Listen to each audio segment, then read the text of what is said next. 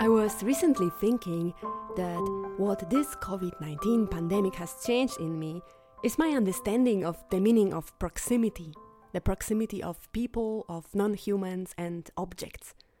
While we are still obliged to keep at least a minimum of 1.5 meter distance from one another in public spaces at all times, some people are even more distanced, trapped in different countries, continents, without the immediate possibility of coming back to reunite with their families, loved ones, and friends. Or they have to be quarantined in isolation in the hotel rooms for 14 or 10 days before they can return to their places.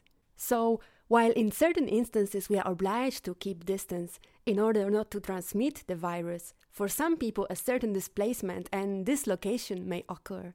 And while we are obliged to keep our distance, what might seem paradoxical at the first sight, certain objects came closer to us and became an extension of our bodies. That object is, for example, a surgical face mask, which we have to wear in public spaces here in Germany at all times. It became our armor in the fight for the safety of our community and a sign of care we have for one another.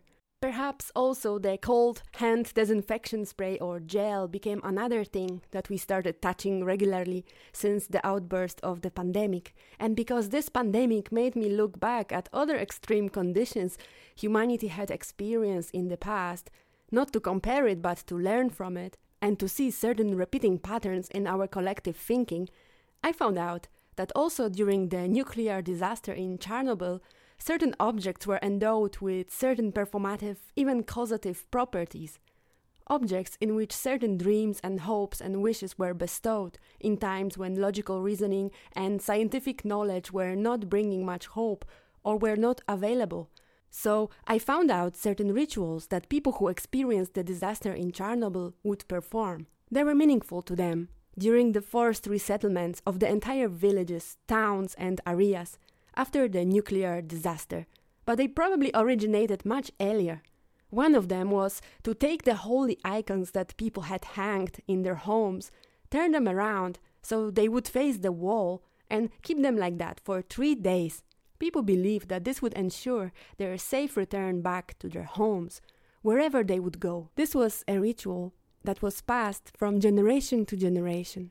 Another warrant of safe home returning was to leave fresh bread on the table, with a pinch of salt, a bowl, and as many spoons as many people lived in the house, set as if the family were just about to sit down for an everyday supper. Every crisis creates their own object of power or hope, and I was wondering what other objects of power or hope could be identified during this COVID crisis.